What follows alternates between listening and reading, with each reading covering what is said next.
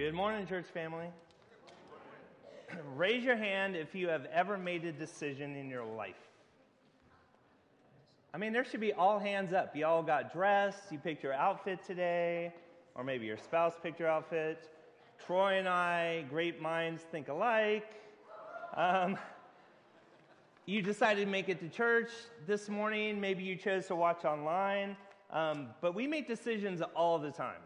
And I guarantee there's going to be a little bit of a conversation in about 30, 45 minutes about lunch today, right?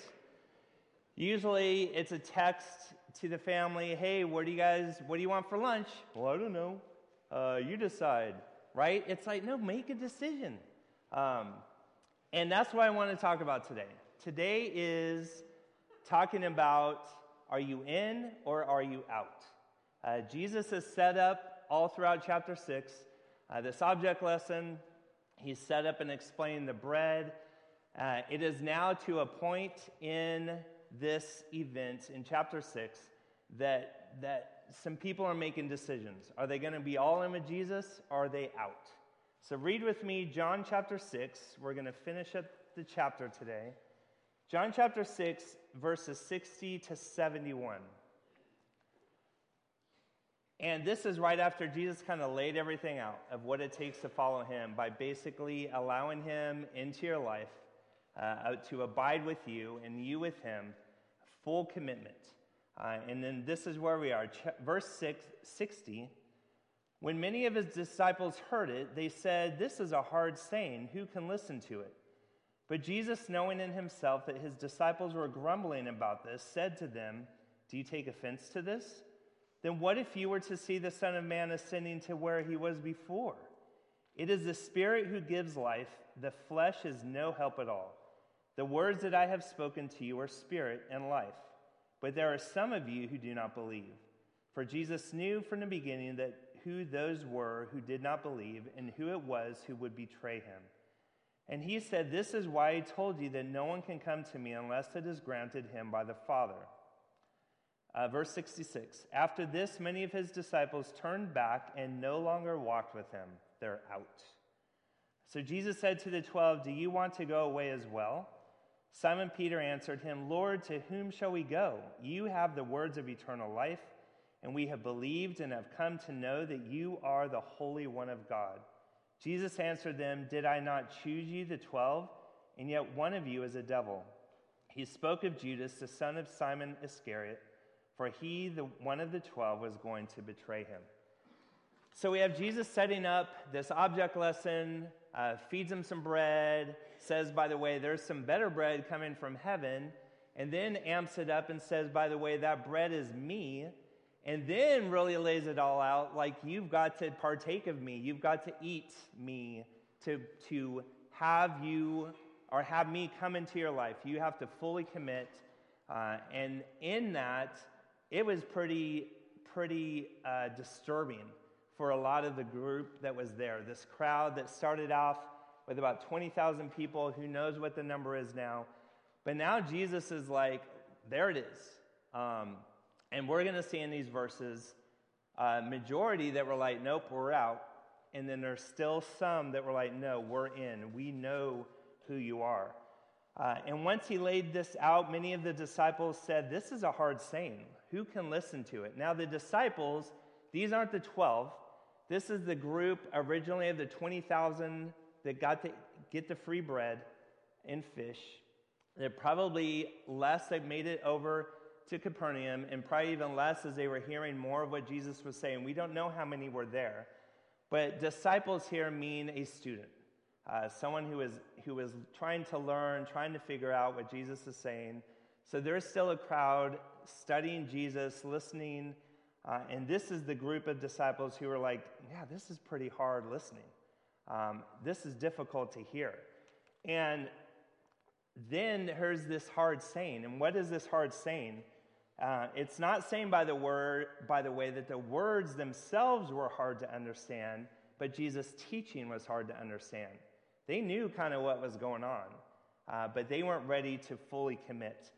This no life, no Jesus thing, this fully abide in Jesus, take him in, fully commit your life to truly believe, give everything over to Jesus, to absolutely commit your life to him by allowing him into your life, it's time to decide. Are you in or are you out? And these first set of verses is the group that was like, we're out. Not making that commitment, haven't quite figured out who you are. And in verse 66 says, after this, many of his disciples, this group, turned back and no longer walked with him. And why? A few reasons why. One reason that they're out is because they wanted an easier message. For them to say this is a hard saying, who can listen to it? They wanted something a little bit easier, not only to comprehend, but to commit to. Let us give it, give us a trial run, Jesus, where you kind of let us, have 30 days and then we can, no, Jesus is like, you're in or you're out, and they wanted an easier message. Most just wanted more of that Jesus experience, the free food, the cool signs and miracles that he was doing, these things that were entertaining, but Jesus is like, no, you've got to commit to me. You've got to fully believe in who I am. And that was a little too hardcore for them. Too much of a commitment level. Turn with me to 2 Timothy 4, verses 3 and 4, because unfortunately there are even people today who would prefer a church where that's easy listening.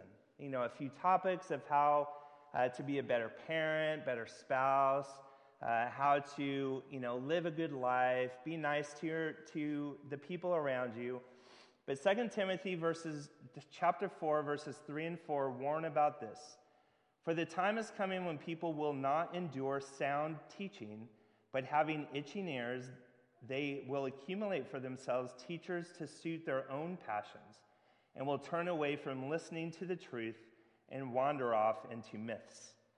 So here's this warning of, there are some people out there that will tickle your ears and say nice things and make it easier, and that's kind of what the crowd wanted.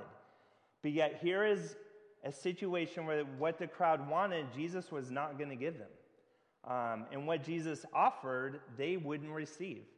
They're like, we're out. This is too much. By the way, this is a good reminder that we need to be students of this word and students of our relationship with Jesus and who he is in our prayer life, making sure that even coming from this pulpit and from Bible studies, you are getting the truth. Because if you're not, you need to leave that church.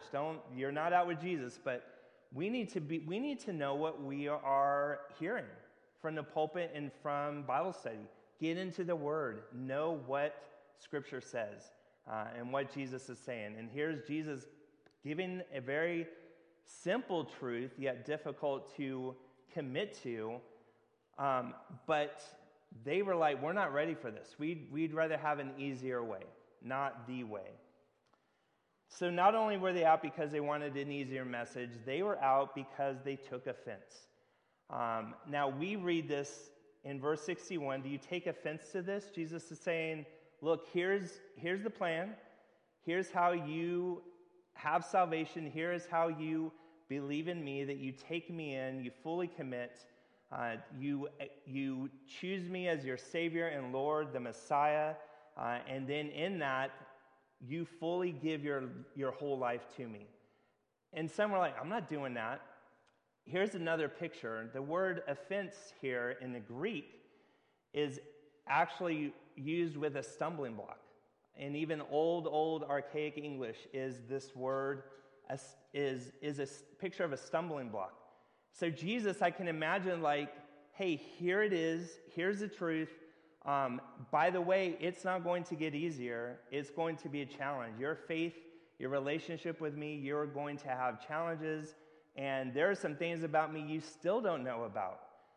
And he's like, if you're having trouble getting around this and you're going to stumble on this issue, wait to see what comes. And look at verse 62. It says, what if you were to see the Son of Man ascending to where he was before? And so not only here's a plan, take me in, abide with me. Jesus is saying, wait till you ascend. And what's going to happen before that? His death on the cross, his resurrection. If you can't handle this truth, wait till you see what I'm going to do. for you, for your salvation.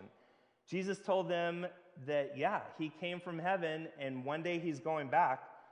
But if his teaching and signs and these object lessons are hard to accept, what will they do with the crucifixion, with the resurrection, with his ascension? Turn with me to 1 Corinthians 1, verses 18 and 19, and then we're going to jump down to verse 23. But the things of Jesus are not easy to understand, they're easy to understand, they're not easy to grasp. And it takes faith, and it takes belief. And there are some phenomenal things, crazy things by the world's standards that Jesus is going to do. Read with me 1 Corinthians 1, 18 and 19. It says, "For the word of the cross is folly to those who are perishing, but to us who are being saved, it is the power of God. For it is written, I will destroy the wisdom of the wise, and the discernment of the discerning will thwart." And then down to 23, "But we preach Christ crucified, a what? A stumbling block to Jews and folly to Gentiles." It's made to where if you're not going to believe, if you have not understood who Jesus is as the Son of God, the cross is going to seem crazy. His teaching is crazy enough. And then for him to rise again, and then for him to ascend to heaven, it's craziness in the eyes of the world. And of course, that's not going to make sense. That a person is going to sacrifice himself, a person who claims to be God, a God who is going to die for the sins of humanity, is craziness. But yet, this is our God. This is our beloved Savior who's going to lay down his life with his shed blood for our sins, to rise again to conquer sin and death, and then to ascend back to heaven. And so these things are coming, and Jesus is like, if you can't handle my teaching, beware of what's coming. So they're out because they took offense. They were stumbling over the first piece of what Jesus was accomplishing. And then they're out because they didn't believe. Verse 64 says, "But there are some of you who do not believe." And part of the reason that they aren't believing is they keep getting stuck on those stinking signs. They want the cool stuff. They want the free food.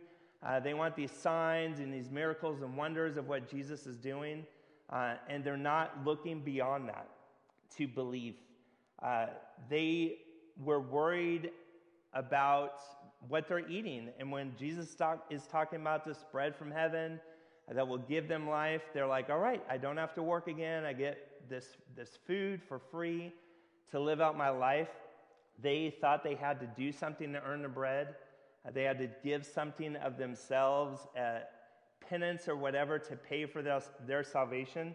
But what does Jesus come back with? It is the Spirit who gives life. The flesh is no help at all. We talked about this last week. Our salvation experience from beginning to end has nothing to do with us and all about God and his work. From the drawing of the Father to his Son, for his Son to know who the Father is bringing, to our salvation, to our belief in Jesus, all the way until we pass from this earth or Christ returns. We know that we have that salvation only because it is the work of God completely. And even Jesus knew that some of them would not believe in him or his words. He even knew that there would be one that would betray him. And we see that in verse 71, that is Judas Iscariot. Jesus knows this. He knows that there are going to be many who don't believe. But in that, we see the divine sovereign plan of God, that this was the plan. And we don't understand why Judas is involved in all of this, but we do know that it was all set out by God, and knowing that that was part of the divine plan. It's the reason that he said that no one can come to faith in him without the Father drawing him. We don't have anything to give or to add to our salvation. It is all him. But not everyone was out, were they? We have our disciples, our 12. Verse 67, "So Jesus said to the 12, 'Do you want to go away as well?' And how does Peter respond? 'No way, we're in.'" Like, we are absolutely in. Why? Because, Lord, to whom shall we go? There's no one else. We know who you are. Why would we even go anywhere else? There is only one person that we are going to keep our eyes focused on, and that is you. Jesus, our Christ, our Savior, our Messiah. Now, did they have a choice? Absolutely. But they could have walked away, but they didn't. Because they knew that it was the best and only choice. And by the way, Peter's speaking for the whole 12, or all 12. We know that Judas is part of that 12. Isn't that interesting that Peter didn't even have a clue who Judas was? Nor did the rest of the disciples. How many people in this room, how many people in churches, how many people as part of Christianity have not truly understood who Jesus is, or have heard and kind of understand, but they weren't ready to commit? And they checked out, but they're still a part of a church. And so here's this picture of Peter responding, no way, we are in, except for one. But Peter says, we're in because you have the words of eternal life. Christ came, sent from heaven, to show us, to tell us what it takes to get to heaven, to show us what salvation looks like, to show us how to have eternal life, and to tell us how to have eternal life. Nobody else had this life-giving message of Jesus, and there was no other source that would satisfy. It was by his words, and not only his words, he is the word. He is the way to eternal life. And knowing that, these disciples, through Peter saying this, is, yeah, we're in because you have the words of eternal life. And he also said, we're in because you are the Holy One of God. Now, this is a rare title given to Jesus in Scripture.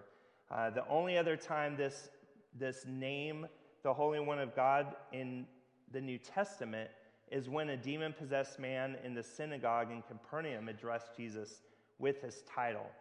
But here is this title that is not the slightest, a title that shows absolutely no doubt in who he is. No doubt as God, no doubt as holy God. It stresses his holiness and his purity. If we can't have access to the Father because of his holiness, Christ Jesus is that same holiness. He is God, and in this holiness is how we have access to salvation, access to the Father through the Holy Spirit. And so here's Peter calling him the Holy One of God. Hebrews 7:26, let me read this to you. It says, "For it was indeed fitting that we should have such a high priest," this is Jesus, "holy, innocent, unstained, separated from sinners, and exalted above the heavens." That is Christ, our Messiah, who came to live on this earth, to be our Savior and Messiah. In his holiness, he came and lived this perfect life, but to take on all of our sins on the cross. So we're in because you are the Holy One of God. And then we're in because you are omniscient, our sovereign God. This omniscient, that all-knowing of Jesus as man, but yet fully God. In verse 61, Jesus knew that these wannabe disciples were grumbling among themselves. In verse 64, he knew those who would not believe. He knew who would betray him. He knew that he would give his life on the cross, be raised again, and ascend to the Father. He even chose Judas as an apostle, although he knew that he would follow the ways of the devil. And that phrase devil, by the way, wasn't necessarily saying Judas is the devil, but he's following the ways of the devil. Jesus knew that. All of this speaks to him as omniscient God, all-knowing Jesus as God. And so the disciples have picked up a little bit of this, and they know and are understanding who he is. And then we're in because you are the only way. Peter starts off his statement with what? Lord, to whom shall we go? He knew that Jesus Christ was far and away the best, supreme over all any other options. Actually, he was the only option, was he not? The only way, the only truth, the only life is Jesus. And Peter knows this. The disciples know this. The disciples were all in. They stayed during the hard teaching. They stayed when everyone else left. They stayed when the cost was high. They stayed even when it wasn't the popular option or opinion. So here's the disciples saying, yes, we are all in. We know who you are. We believe. They may not have the total picture yet, but they have enough. And isn't that beautiful that we just need a little bit of faith to have that relationship with Jesus, that we don't have to take all these classes, we don't have to attain certain level of Christianity. It is simply to believe, because God's got all the rest. And we come in faith to simply believe. So we saw who was in, we saw who was out. What about us? Are you in or are you out? Would we stay if the teaching is difficult? Would we stay when everyone else leaves? Would we stay when we realize the cost of the commitment our whole lives? Would we stay when it puts us at a disadvantage within this culture? It is not easy to be a Christian in this world today, is it? It's not ever been, but it seems more and more difficult day by day to be a Christian, to be a follower of Jesus. It's not the popular opinion or the option. It's quite the opposite. And are you in? Are you in because you fully know who Jesus is as your Savior and Lord?